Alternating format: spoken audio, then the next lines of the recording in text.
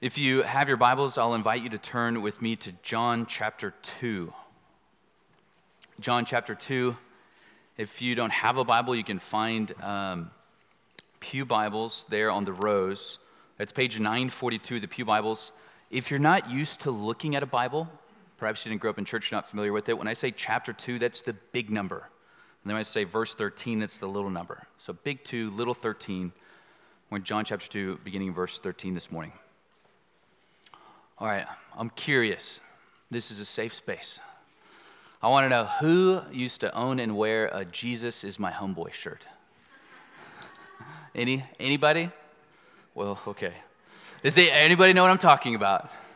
Yes, okay, some nods. I know some of you probably did. You're ashamed. You don't feel zeal for it anymore. If you're not familiar with the shirt, yeah, there's a depiction of Jesus on it. He's got his palms open. He's kind of yoked for whatever reason. And it says, Jesus is my homeboy. There's an interesting story behind it. The guy who designed the shirt was in South Central LA. He was actually being jumped by a gang. And he's on the ground. One guy has a gun to his head. Someone else is yelling, kill him. And the guy, Van Zandt, he's thinking, what can I say to kind of get them to stop? And he yells, Jesus is my homeboy. No joke. And he says, and he can be your homeboy too. And they run away. Isn't that amazing? If it happens to you, try it out. And then, so he was so moved by this, he wanted to design a shirt basically to inspire others. He said he wanted a Jesus that had no race, color, or creed. Okay, he wanted, in his words, the image to be neutral so that anybody could identify with it. Right? It's a Jesus. The Jesus is not offensive, which is the point. He has no statement of faith, no church covenant. He makes no demands. He's your homeboy, right? He's your friend. He's suited to your tastes and your likings. Whereas my Jesus, my homeboy, might be different. You see, he's really the Jesus of your making, the Jesus as you want him to be. Now, the reality is we all favor different aspects of Christ. Now, none of us, I think, would go as far as to say Jesus is my homeboy. None of us, worse yet, would say we prefer praying to little baby Jesus or something silly. Right? If we believe upon the Jesus of the Bible, the real Jesus of history, he is the object of our faith. He's the Christ of our faith. And yet, none of us have a perfect picture of Christ in our minds. We're fallen, we're finite. The Holy Spirit, through Holy Scripture, confronts us and seeks to conform our image, our picture of Christ, to the image that we have in the Bible, which is the image of reality, the true Jesus. And if we were honest, we would say we prefer different aspects or pictures of Jesus, even as we see him in the Gospels. So you can think about it. If you're turning to the book of John, to some of your favorite scenes, where you would turn to. Some of you might turn to the beginning of John chapter 2. Jesus turns water into wine, right? Sign 1, keeps the party going. Kind of cool. You probably would skip today's text. You might go to John chapter 3, where Jesus unfolds the mysteries of God to one of Israel's teachers, explaining the movement of the Spirit, how the Son of Man will be lifted up because God loves the world. You might turn to John chapter 4, beautiful text where Jesus is with the Samaritan woman, right, with this lowest of the low. Unless you're a weirdo, you're probably not going to John chapter 2, verse 13. You're probably not going to the cleansing of the temple. And I think if we're being honest, today's text probably makes most of us uncomfortable. We would soon dispel the image of a whip-wielding Christ. If we were honest, we would say we think it's unbecoming of the God-man. It may conjure up images for us of abusive parents. It may conjure up images of abuses in our country's history. Even if we understand the account correctly, it makes us uncomfortable because it confronts us. We see that God, even in the worship gathering, stands in judgment over us. It means that false worship angers God. It means that God has a right to dictate how we approach him and not the other way around. You see, the reality is Jesus is not ours to make or to edit like a graphic tee. You can't have the water turning into wine Jesus or the Jesus at the well apart from the whip-wielding Christ. John has placed these two accounts, ostensibly contrasting accounts side by side quite intentionally. And so at the wedding in Cana, Jesus is involved in the common. He's at a wedding, a rural wedding in the middle of nowhere with people you don't even know. And yet, of course, he does something that's more than ordinary. By speaking a word, he turns water into wine. He does what only God can do, taking a type of nothingness and making it into something. He shows us that the age of the Messiah has dawned, that new creation is here with him. Jesus gives this sign at this wedding in the middle of nowhere, even as he is involved in the common. We come here at the temple. Jesus' concern is not the common, but the holy, the purity of worship. It's actually the common we'll see that's profaning the holy. And Jesus is going to judge and purify with righteous indignation. And there at the temple, at the time of Passover, when everyone's gathered, when you would expect him to do a sign, he does not. He offers instead only a riddle. You see, Jesus at the wedding in Cana, I think he puts us at ease. He's kind of the Jesus we expect and we like. Jesus at the temple makes us uncomfortable. The scene reminds us that we don't stand in judgment over Christ. He's not the subject of our thought experiments. We find that the opposite is true. When we think about him, when we worship him, when we approach him in worship, he stands in judgment over us. You see, the Gospels are giving us the whole Christ, both the man at the wedding and the God in the temple. They seek to give us the whole Jesus, and he's not ours to edit. John chapter 2, beginning in verse 13, if you are able, I will invite you to stand with me for the reading of God's word.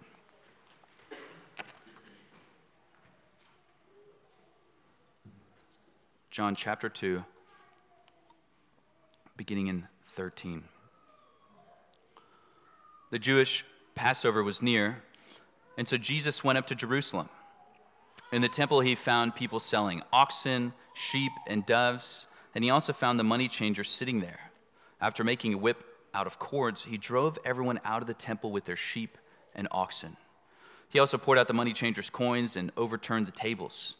He told those who were selling doves, "Get these things out of here. Stop turning my Father's house into a marketplace." And his disciples remembered that it is written, "Zeal for your house will consume me." So the Jews replied to him, "What sign will you show us for doing these things?" Jesus answered, "Destroy this temple, and I will raise it up in 3 days." Therefore the Jews said, "This temple took 46 years to build, and will you raise it up in 3 days?" But he was speaking about the temple of his body. So when he was raised from the dead, his disciples remembered that he had said this, and they believed the scripture and the statement that Jesus had made. While he was in Jerusalem during the Passover festival, many believed in his name when they saw the signs he was doing. Jesus, however, would not entrust himself to them, since he knew them all, and because he did not need anyone to testify about man, for he himself knew what was in man. Amen. You can be seated. Two simple observations from the text today, and they both deal with worship. Worship being basically a valuation that we make about God. It's what we're saying about what God is worth. One, God cares about how we worship. And second, God cares where we worship. Okay, so 2 points or observations this morning. God cares how we worship, and God cares where we worship. First, God cares how we worship. We begin in verse 13. If you look at the text, the Jewish Passover was near, and so Jesus went up to Jerusalem. Now, if you've been reading through the book of John, especially if you're familiar with the synoptics, you'll notice that John is the most eager of the writers of the epistles to demonstrate that Jesus, like a good Jew, observed the festivals. The synoptics only record one Passover. John gives us 3. Okay, and the synoptics are at the end of Jesus' life. In John, we have one here at the very beginning. Now, there's potentially a kind of issue or there's potentially an issue here, and it's worth commenting on. So if you remember from Pastor Joshua preaching through Mark, there's a temple cleansing that Mark has at the very end of his gospel, or towards the end of his gospel. And this is the case for all the synoptic gospels. They have this temple cleansing event. It's at the end, and it's kind of the last straw. Jesus cleanses the temple. He says the house of prayer has been turned into a den of robbers. And then that's when they begin plotting to kill him, especially. They're like, this is it. It's time that we put an end to him. Now, John, on the other hand, he places Jesus cleansing the temple toward the beginning of his gospel, and then presumably toward the beginning of Jesus' earthly ministry. And so how do we reconcile this? There's a couple different ways that you could think about it. Some people, and most modern theologians, argue that there's just one. It's the one that took place at the end of the Synoptics, and John moved it to the very beginning for kind of theological or thematic reasons. And that's possible. This might sound unusual to us, but the Gospels, they're not strictly chronological. They're basically chronological, but they tend to arrange them in thematic or theological ways. We're not used to that in the West. We probably don't like that. We like strict chronology. They weren't operating with the same assumptions. And so that's possible. The more traditional understanding, from Augustine to Calvin, even some solid modern scholars, Leon Morris, D.A. Carson, they argue for two. So there's one at the very beginning of Jesus' ministry, this is what we see, and then there's another one at the very end. John happens not to record it. The Synoptics don't record the first one.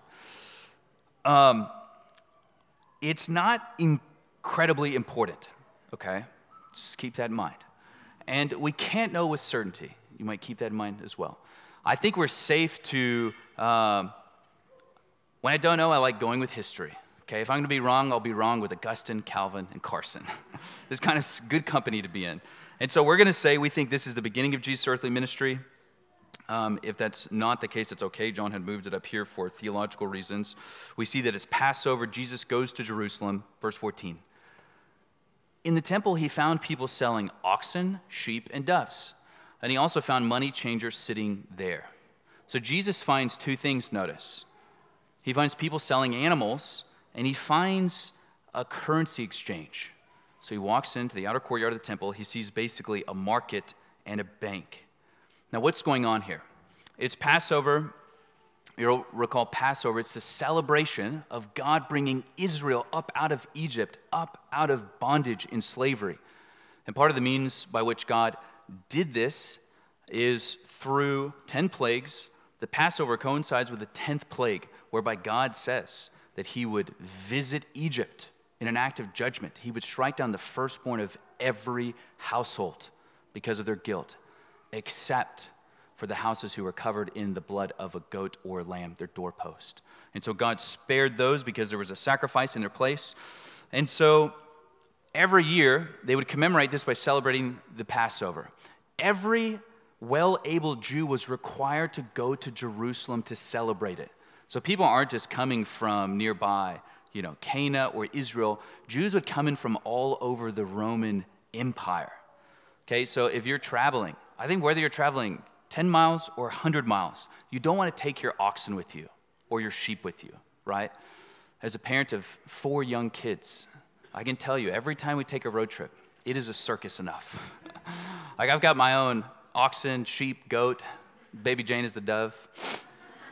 Like, we'll buy the other animals when we get there. And so some savvy businessmen, they've set up a market, but don't miss this, they're providing a necessary good. Okay, people need animals to sacrifice. The good in and of itself is helpful. Now, the money changers are there because there's a temple tax. And the temple only would accept one type of currency. It was a high purity silver coin, and it was void of any idolatrous images on it. So you're not going to find the picture of Caesar on it, bringing it into the temple of God. And so as you're coming from wherever, you're bringing your whatever coinage it is, there you're making the exchange. We get this. If you're traveling to India, like you're probably not rolling up to your local First Tennessee Bank and asking for rupees. You're going to do that when you get to the Delhi airport. And so again, the money changers, like the market with the animals, they're offering even a necessary good for the people. The people need to pay the temple tax. Okay? So Jesus walks in the temple. He sees a market. He sees a bank. Verse 15, look at the text. After making a whip out of cords. Okay, things escalate quickly. He drove everyone out of the temple with their sheep and oxen. He also poured out the money changers' coins and overturned the tables. Now, the text doesn't tell us, but I think we can assume that Jesus is angry. Yeah, last time I was flipping tables, I was angry. Okay. Jesus is angry, but it's not a sin, and this is important for us to grasp. It's not a sin in and of itself to be angry. Okay, it's a sin to sin in anger. Jesus is angry because of sin, and it's the sin of disordered worship. He responds by dealing with the sin. So Jesus is experiencing not sinful anger, but righteous anger. It is the right response to Israel's sin. It would have been sinful, in fact, for Jesus to respond with a kind of indifference because of who he is. Jesus is responding in a way that's fitting, given the gravity of Israel's sin. It's fitting given Israel's knowledge. They're not ignorant. God has clearly, in his law, prescribed for them what worship ought to and ought to not look like, down to the furniture in the temple. So it's fitting given the sin, given Israel's knowledge, and it's a fitting response given who Jesus is. This is righteous anger, okay? This is not what you do on 240 when someone cuts you off and you get upset. This would be closer to you finding someone assaulting your child, how you would feel and respond. And even so, Jesus' response is measured. He doesn't lose control. This is a measured response by Christ. It's fitting, given Israel's particular sin. They should have known better about the error that they were making.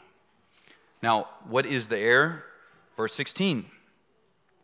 This is Jesus. He told those who were selling doves, "Get these things out of here. Stop turning my Father's house into a marketplace." More literally, stop turning my Father's house into a business house. You see, Jesus is not angry that the sheep are being sold. He's not angry that the currency is being exchanged. Done properly in the right setting, those things facilitate Israel's worship. In fact, those things used to happen on the other side of the Kidron Valley, but they've slowly crept their way into the temple. So Jesus is not angry that those things are happening, but where those things are happening.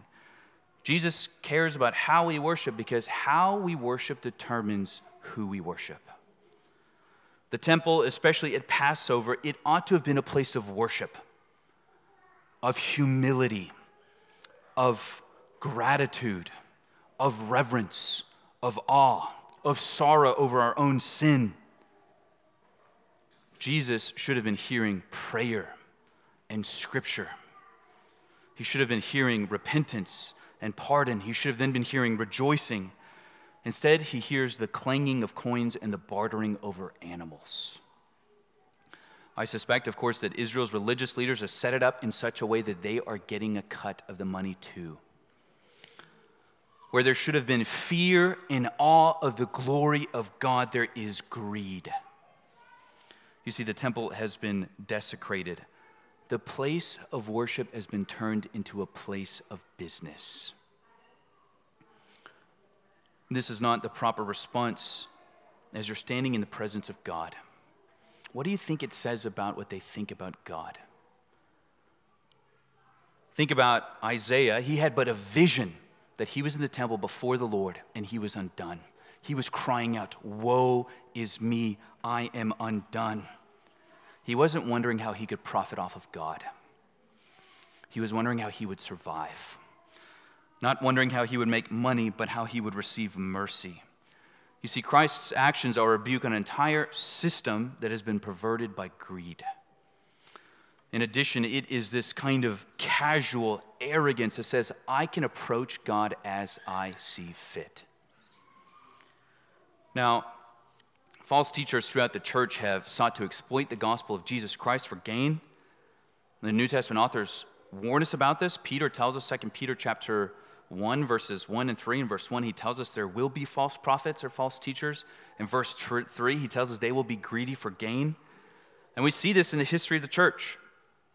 You might know the name John Tetzel. He sold indulgences in the 15th century on behalf of the Pope. He was a gifted preacher. He had a really catchy phrase. He said, as soon as a coin in the coffer rings, the the soul from purgatory springs. Okay? As soon as a coin in the coffer rings, a soul from purgatory springs. It would be this abuse of selling indulgences that would set Martin Luther off, okay, on his journey toward Reformation. He's basically saying, if you give us your money, we'll help your loved ones get out of purgatory. Okay? He was wrong on at least 2 counts. Now, more recently, prosperity gospel preachers, they seem to have unabashedly turned the house of God into a house of business. Their gospel is built upon the promise of wealth. You probably know the name Kenneth Copeland, very famous. He's older now, but famous prosperity gospel preacher. He once said, "You must realize that it is God's will for you to prosper," by which he means being healthy and wealthy. He says, "This is available to you, and frankly, it would be stupid of you not to partake of it." Creflo Dollar likewise once said, "The word of God is your highway to the world of wealth. If you take the seed of God's word and put it in your heart, then wealth and riches will be in your house. Seek out the people who are sent with the message of prosperity to break the poverty chain." Now, it's unlikely we'll ever be tempted to go full prosperity gospel, right? You never go full prosperity gospel. I think we'll be tempted to turn the house of worship, that is a church for us, into a place of business in other ways. For us, it will be more subtle. It will seem innocuous. It will be less explicitly about greed, more about running the church as a business, right? We will veil it under the mission of God. Remember, the Jews, they needed a market. They needed a money table. It would have been easy for Israel's religious leaders to justify their actions. This doesn't hinder worship, it's facilitating worship. We're making it easy for people. And yet they are going against what they know to be true of God's word. You see, oftentimes godlessness masks itself in godliness. Paul tells us, they, false teachers, they have the form of godliness, but they deny its power. I think for us, we will be tempted to profane the sacred and we'll justify it through pragmatism. Okay, think about it. I might think as a pastor, yeah, but if I preach this text as I know, as I believe it to be saying, I might offend that wealthy family. And we really need their money to stay afloat as a church, which we need so that the gospel can go forth. If I skip this offensive text, or if I preach what people want to hear, we'll attract more people. We'll grow numerically in more ways than one, if you know what I mean. If we run ourselves like a business, if we franchise ourselves out, we'll have a bigger footprint. We'll reach more people. You see, the temptation for us, especially in America, is going to be to run ourselves like a business. Now, I'm not saying, to be clear, that we can't learn things from people in the business world. God, by his common grace, we can learn truth from anywhere. But what we need to understand is that a business and a church are fundamentally different. We gather to serve and to worship God. A good business is seeking to make money, and it gets there by means of giving people what they want. One of the fathers of the modern church growth movement, before he planted what is now a huge church in Chicago, he sent out a questionnaire, okay, a survey to all the neighboring neighborhoods, so thousands and thousands of homes. He sent out a survey to figure out what kind of church they wanted. So you could just check on there, I want loud music, I want short sermons, I want this for my kids, I want these kind of groups, I don't want this kind of thing. They wanted to know exactly what the people wanted, and that's what they were going to give them.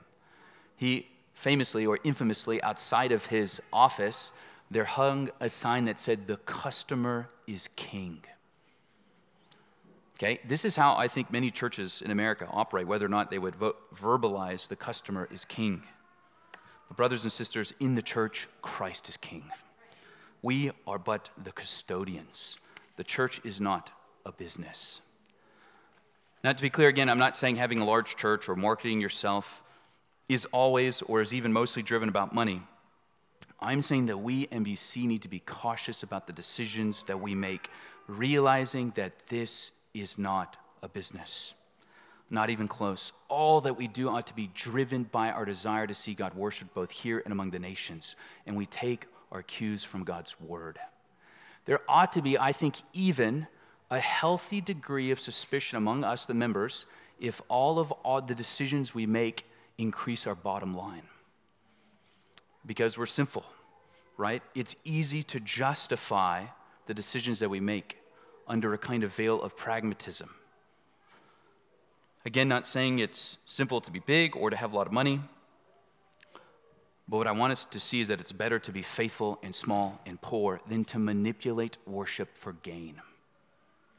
We must be on guard against distorted worship, especially as it's motivated by greed, but it's not just that, it's broader than that, and that's what's going on with Israel. There is this arrogance that thinks we can determine how we approach God and not the other way around. Jesus, on the other hand, was zealous for the house of the Lord. We see this in verse 17. John writes, and his disciples remembered that it was written, zeal for your house will consume me. Now, John does this thing a lot, which is helpful. He tends to give us commentary, a kind of, we'll call it breaking down the fourth gospel wall. He's telling us that they remembered.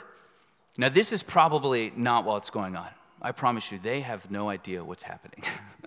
They're as confused as everyone else. This is probably after the resurrection, after the indwelling of the Holy Spirit. We see in John chapter 14, I think it's verse 26, Jesus says that when they receive the Spirit, he will remind them of the truths that he said, or the things that he said, and he'll guide them into truth. The Holy Spirit helps them interpret, we'll see this in a bit, both Scripture and what Jesus has said, his words.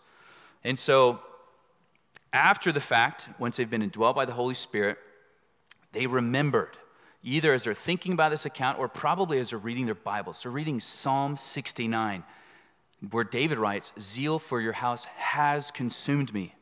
They realized it was true for David. It was more aptly applied to Christ. It was prophetic. It was prophetic. Zeal for your house will consume me. In Psalm 69, David was saying that zeal for the house of the Lord has consumed him, that has devoured him or destroyed him.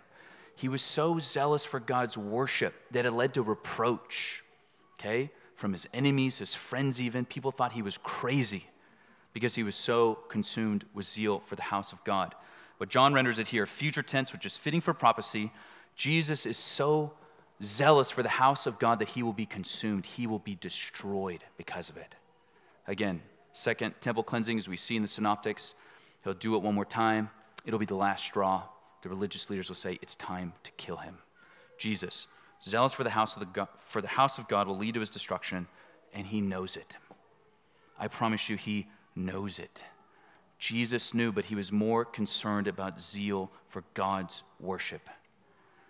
You see, Jesus cares not just that God is worshiped, but how. Because, this is important for us to grasp, how is influenced by who we worship. Think about it. If you worship money, you'll turn the temple into a business. If you worship yourself, all the songs we sing will be about us. All the sermons will cater to our needs. Fill in the blanks here. If you worship entertainment, church will look like what? If you worship anonymity, you don't want people knowing what's going on in your life, church will look like what? If you worship your children, church will look like what? You see, God cares about how he is approached because of who he is. He is the holy God over Israel. C.S. Lewis tried to capture this, and I think does a good job in the Chronicles of Narnia. The Christ figure, Aslan, he's a lion, but he's not just a lion. Lewis is eager over and over to tell us that he's not tamed. He's a wild lion. Now, that might sound crude to our ears, but what Lewis is wanting us to see is that God is not ours to domesticate. Right? Just as there are right and wrong ways to approach a lion, there are right and wrong ways to approach God. We went to the zoo yesterday, and I was reminded even then that there are signs everywhere telling you what to and not to do. There are cages separating you and the animals. And this is not to hamper your joy. It's to protect your joy. You will have more fun looking at the lion than being eaten by one. I promise you. So is the case with God. He cares about how he is worshiped, right? We're not talking about a dumb or deaf idol. He cares about how he is worshiped because of who he is. The first two of the 10 Commandments make this clear. We're talking about one God. He doesn't want us making him into an idol, into something of our imagination that we can create with our hands. Israel's entire system was set up to facilitate their proper worship of God as it was fitting under the old covenant. This idea that God cares about how he is worshiped is pervasive throughout Scripture. Just a case study, Leviticus chapter 10, verses 1 through 3. Aaron, kind of first high priest in Israel's history, his two sons, they offer what the text calls strange fire. Now, it's not clear what that means, but they were trying to worship God or a distortion of God in a way that was not sanctioned, and God killed them. They, above anyone else, they would have known how they were and were not to approach God, and yet they treated him as though he was their peer, some kind of plaything, as though he were not holy or just. Now, yes, the old covenant has been fulfilled, it's been abrogated, but the holiness of God has not. We see in 1 Corinthians chapter 11, Paul says he seems to be saying that some in Corinth had died because they so desecrated the Lord's Supper. They were so casual and arrogant about the way that they were partaking in the meal, which has been outlined for us. You see, it's not just that we worship, but how, because how determines who. If that upsets you, it's probably because you're worshiping a distortion of God, one who looks more like you and less like the God of the Bible, one who's subject to your rules, not the other way around. Our aim in the worship service should be to do those things and only those things that God has called us to do, and to do so with hearts of joy and reverence. This is why our goal in the service, we have a pretty plain service. We try to read the word, to preach the word, we sing the word, we hear the word, and we see the word, we say in the ordinances. We want to do as God has commanded, nothing more, nothing less. And this is important. That doesn't constrain us. It frees us. It frees us up to worship God as he has instructed us. It frees us up from having to be creative, which can be quite dangerous because we don't want to unwittingly create a different version of God. It also protects all the consciences of the members because we're not going to make you do something that is not in the Bible of God while you're here. Like Christ and David before him, we should burn with zeal for the house of the Lord, not for something that looks like God but is actually different. You see, the worship of God is quite unnatural for sinners. This is why we need God's word to instruct us, to guide us, to protect us, to refine us. God has given us his word for this end, and it is sufficient. Brothers and sisters, are you zealous for the worship of the Lord? Are you zealous for his house? Do you prepare your hearts for the Sunday gathering by reading the text, by listening to the playlist, by praying on the morning of in anticipation? Do you try to, as best as you can, free yourself from distraction by not being on your phones or doing other things? Do you come in with a sense of casualness or reverence that we have come to gather in the presence of God, the one who comes to his holy temple to refine his people? We see Jesus sees the temple turned into a place of trade. Where there should have been zeal, there is glory for greed. But more broadly than that, there is disordered worship. This kind of casual arrogance that says, I can approach God as I want. Jesus reacts as is fitting for Israel's error and is fitting for who he is. He is God the Son. We see that Jesus, as God, cares about how we worship, and Jesus, as God, cares about where we worship. Jesus cares about where we worship. We come to our second point. God cares about where we worship. Now, I say where just to be a little provocative. In the new covenant, of course, the where is really a who. It's Jesus Christ by the power of Spirit. Yes, we gather as a church, but as we'll see later in John chapter 4, we worship not on a mountain, rather we worship in spirit and truth. The Spirit who unites us to Christ, makes us part of the temple, and we worship in truth. Again, God cares about the how.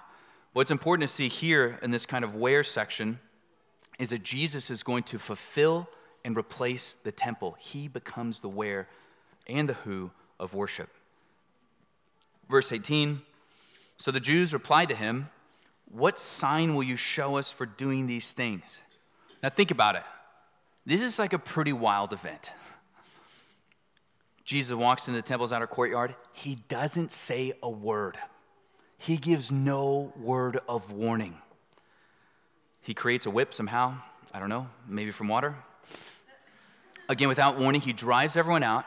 And then at the end, it seems he tells them, you're turning my Father's house into a house of business. People are so caught off guard. It doesn't even seem that the temple police are trying to stop him. Everyone is thinking, who is this guy? Like, who does this guy think that he is? But think about it. If you owned, a restaurant or something and someone came in, they said, we got to shut you down. You're not meeting code. You would be thinking, okay, I want to see a badge. Like, I need some papers. I'm not just listening to someone coming off the street. So we can understand their question, I think, on one level, but in another level, it's wrong-headed. It's because more important than the question of authority, which is important, is the question of accuracy. You see, Jesus had poked on their sin, and they don't like the way it feels. Rather than responding with a question, they should have responded with repentance. Like, you're right, we have profaned the Passover. This celebration of God delivering us up out of slavery, up out of the guilt of our sin. We have responded by sinning ourselves. We have turned the temple into a place of trade. You're right, we have not been humble before the presence of God. We have been haughty. We have sinned in his presence. We have approached him like he belongs to us when we, in fact, belong to him. I think there's an important lesson for us here, is that when someone is confronting us about sin, we should listen.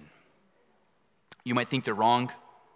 You might not even know them well. You might think, I don't even know this member very well, and here they are calling me out on some sin I don't even think I've committed. In humility, we ought to hear brothers and sisters out, especially as they're approaching us with God's word, which is both accurate and authoritative. Ask God for humility, ask God for wisdom, ask God for a spirit of contrition if what they're saying is true. Okay, we should be willing to hear when we're being rebuked. The Jews, on the other hand, they're not concerned about the content of Jesus' message. They just want to know who's doing the talking. Okay, you've come in, you've done this, give us a sign. We need some kind of proof that we should listen to you. What sign will you show us for doing these things? Now, you all will recall that the book of John, the first half of it, it's set up as a book of signs. There are 7 signs. John has done this because he's eager to demonstrate to us that Jesus is the Messiah. He's the Son of God. So these signs are intended to produce, or to foster in us, rather, faith. They display the glory of Christ that we might believe in him. And you're probably thinking, this is his chance. He's at the temple. Not only is he at the temple, it's at Passover. Passover week, everyone's there. Like, show them you're the God-man. Give them the one sign to rule them all. Okay, instead, he gives them a kind of cryptic response. Verse 19, if you look at the text, destroy this temple, and I will raise it up in 3 days. Therefore, the Jews said, this temple took 46 years to build, and you will raise it up in 3 days. Jesus tells them, almost gives them an invitation, destroy this temple, and I will raise it up in 3 days. Now, we know that he's talking about his body. They don't have the luxury of verse 21.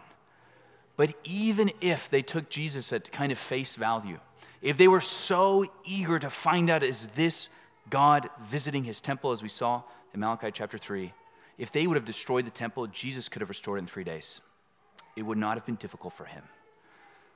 But it would not have led to belief. You see, Jesus will do the more difficult thing. He'll raise his own body, as we'll see in a second, the true temple. He'll raise it from the grave after they kill him. And yet, it will not lead to belief. In John chapter 6, Jesus tells his followers something interesting as they're demanding signs from him. He says basically that even if he were to ascend to where he was before and they watched it happen, it wouldn't be enough. Like, there's no sign threshold that's going to create faith in a dead heart. He says right after that in verse 63 of chapter 6 that the Spirit is the one who gives life. The flesh is no help at all. You see, the flesh does not understand spiritual things. Paul tells us, 1 Corinthians 2, the flesh cannot submit to the things of God, Romans chapter 8. They want a sign, but there's no sign that Jesus can give them that will cause them to believe. This is why in Mark chapter 8, Jesus, in deep sadness, after he's being asked for a sign, he says, this generation asks for a sign but won't be given one. They're not asking in faith. And in fact, their lack of repentance for their sin in the temple demonstrates that. They don't really care. And Jesus, I think, has already given them a sign. It's a sign of sorts, at least. If you look down at verse 23, it says, while he was in Jerusalem during the Passover festival, many believed in his name when they saw the signs he was doing. What are these signs that he was doing Passover week? I think this is it, him cleansing the temple. If you have your service guides, I'll encourage you to turn back to page 8, Malachi chapter 3, verses 1 through 6.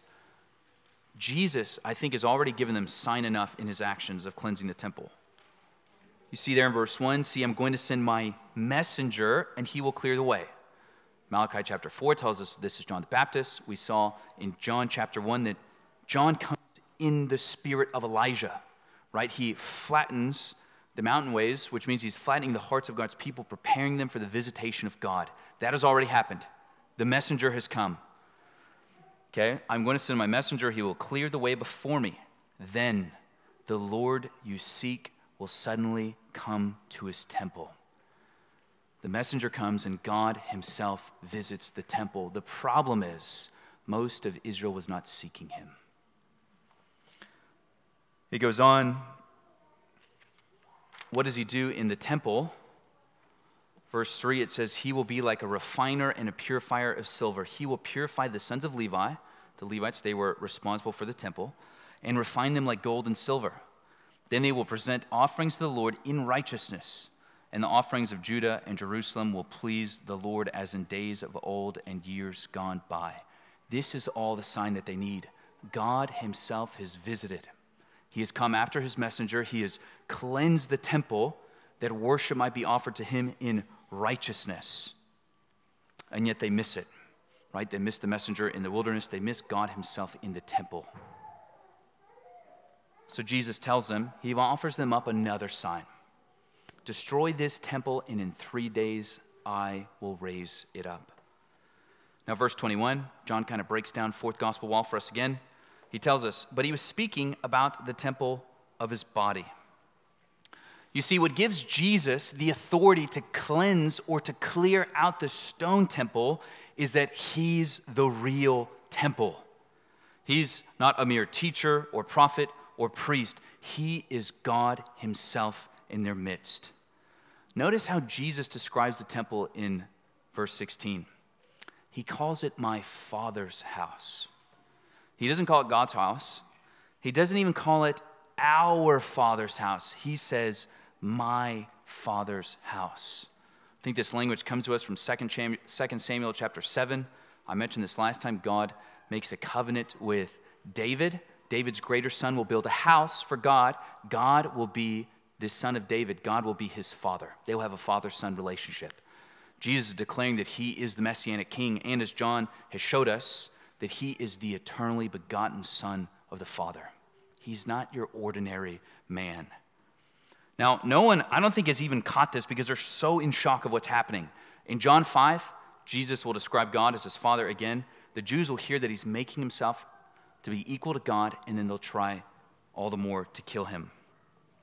Okay, this is my Father's house. Implication, this is my house. I've referenced Isaiah chapter 6 earlier. Later in the book of John, John tells us that the glory that Isaiah saw in the temple was the glory of Jesus. This is my Father's house. This is my house. You see, the stone temple was just a symbol. It was a type. The reality has dawned in their midst. Jesus Christ is God become man. This is his Father's house.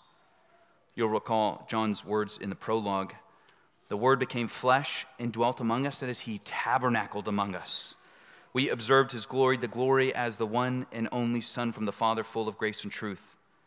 No one has ever seen God, the one and only Son, who is himself God and is at the Father's side. He has revealed him. the Word, the eternal Word of God, the means by which God turned outward and created the world, he has become flesh.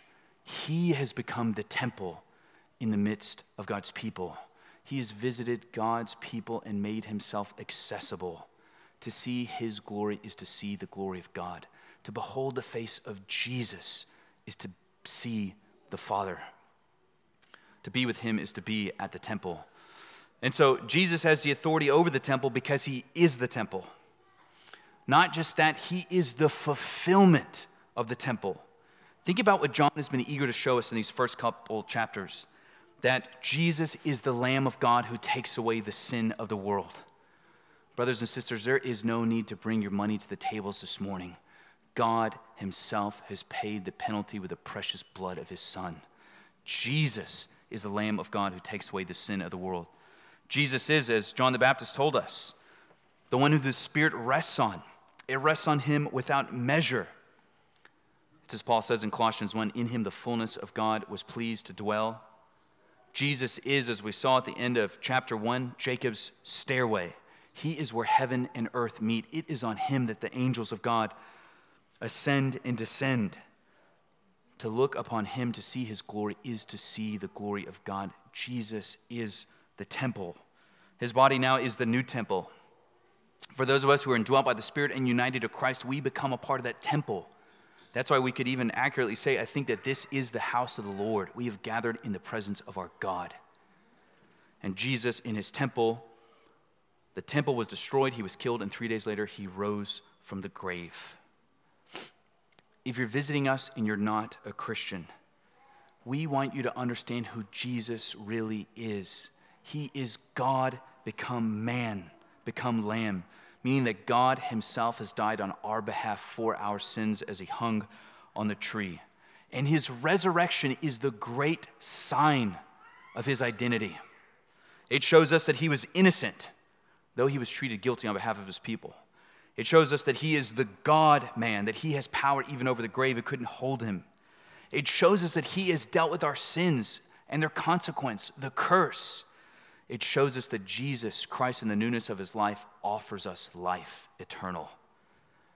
If you're not a Christian, if you've not believed in Jesus, we would implore you this morning to trust upon him and him alone for your salvation.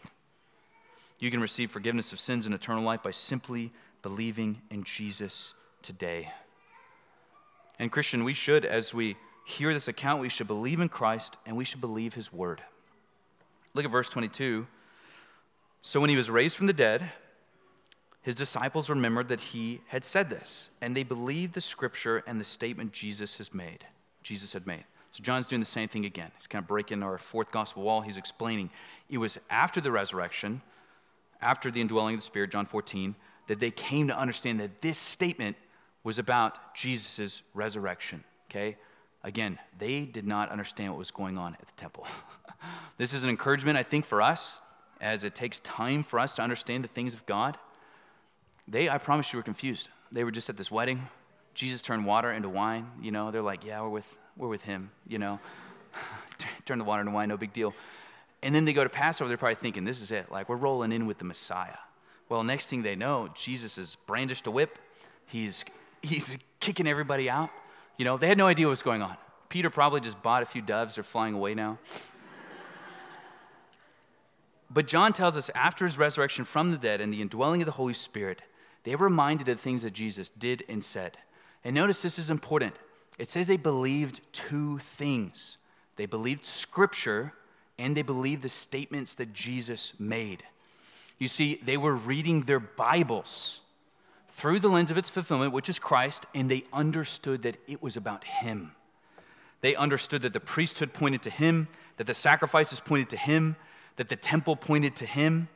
They read and understood and believed both Scripture and the things that Jesus said. We see in the word both accuracy and authority. They were reading the word and realizing that it is about the word of God. This is, I think, a wonderful reminder to us that Scripture, the whole of Scripture, teaches us the words of Christ.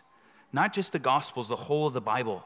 If you want to understand Jesus better, you should read your Bible. your entire Bible, from Genesis to Revelation, the whole of it is about the triune God's work to save us in Christ. Don't ever let somebody tell you that if you want more Jesus, you need less Bible. People say it, it's a lie. We believe in the words of Christ. We believe in the words of Scripture. It is how we come to know Christ. And I would say this, if you've been reading your Bible, praise God, continue to do so. If you've already fallen off your 2022, Leviticus, whatever it was, you made it to February, that's okay. Or just say, pick up your Bible, today's reading, keep reading. It is in the Scripture that we come face to face with Jesus. He speaks to us. It's not just a collection of old words. God himself speaks to us through his Son today by his Scripture. This is true in our private devotion. It's true in our public worship. This is why our gathering is centered around the Word of God. Jesus cares about how we worship. He cares about where we worship, right? He is it. And then we'll wrap up these last few verses quickly, mostly because I'm not totally sure what they mean. Beginning in verse 23, while he was in Jerusalem during the Passover festival, many believed in his name when they saw the signs he was doing. Jesus, however, would not entrust himself to them, since he knew them all, and because he did not need anyone to testify about man, for he himself knew what was in man. So the text is saying that there's some people trusted in Jesus, but basically he would not trust himself to them. Why? He knew them all. How? Verse 25, he knows what's in man. Most commentators, at least the ones that I was referencing, they seem to agree that this is not real belief. It's like a spurious faith. So you might think of the parable of the sower as an example. There's seed that falls upon different ground that produces different type of fruit. There's an initial profession or experience, but it's not genuine saving faith. And the reason why, and I think this is probably right, is because Jesus does not entrust himself to any of them because he sees what's inside them. But Jesus, in a sense, entrusts himself to his followers, right? He called them. He named them. He stayed with them. He ate with them. He gives them the right to become children of God. He gives them his Spirit. But here Jesus looks inside them and I think is seeing that there's not genuine saving faith. What strikes me again here, just as we're struck at the end of the previous account in John chapter 2 where Jesus turns water into wine, there Jesus performed a sign. People knew about it, at least the servants did, but the only people it seemed who believed were the disciples. Jesus here again purifies the temple in fulfillment of Malachi chapter 3. Who is it that understands Psalm 96? Who believes the words of his and of Scripture? It seems only the disciples, perhaps a few others. It is as John told us in his prologue that though he created the world didn't recognize him. Though he came to his people, they rejected him. But to those who do receive him, he gives the right to become children of God. John gives us Jesus as he is in his word to produce faith in us, that we would look upon him, that we would worship him as he is the true and only God-man. So we worship. Those of us, especially, we are children of God. It is fitting, it is right that we respond to God in worship. How? As he is revealed in his word. He is worthy of dictating how we respond to him. I pray that that would be enough for us.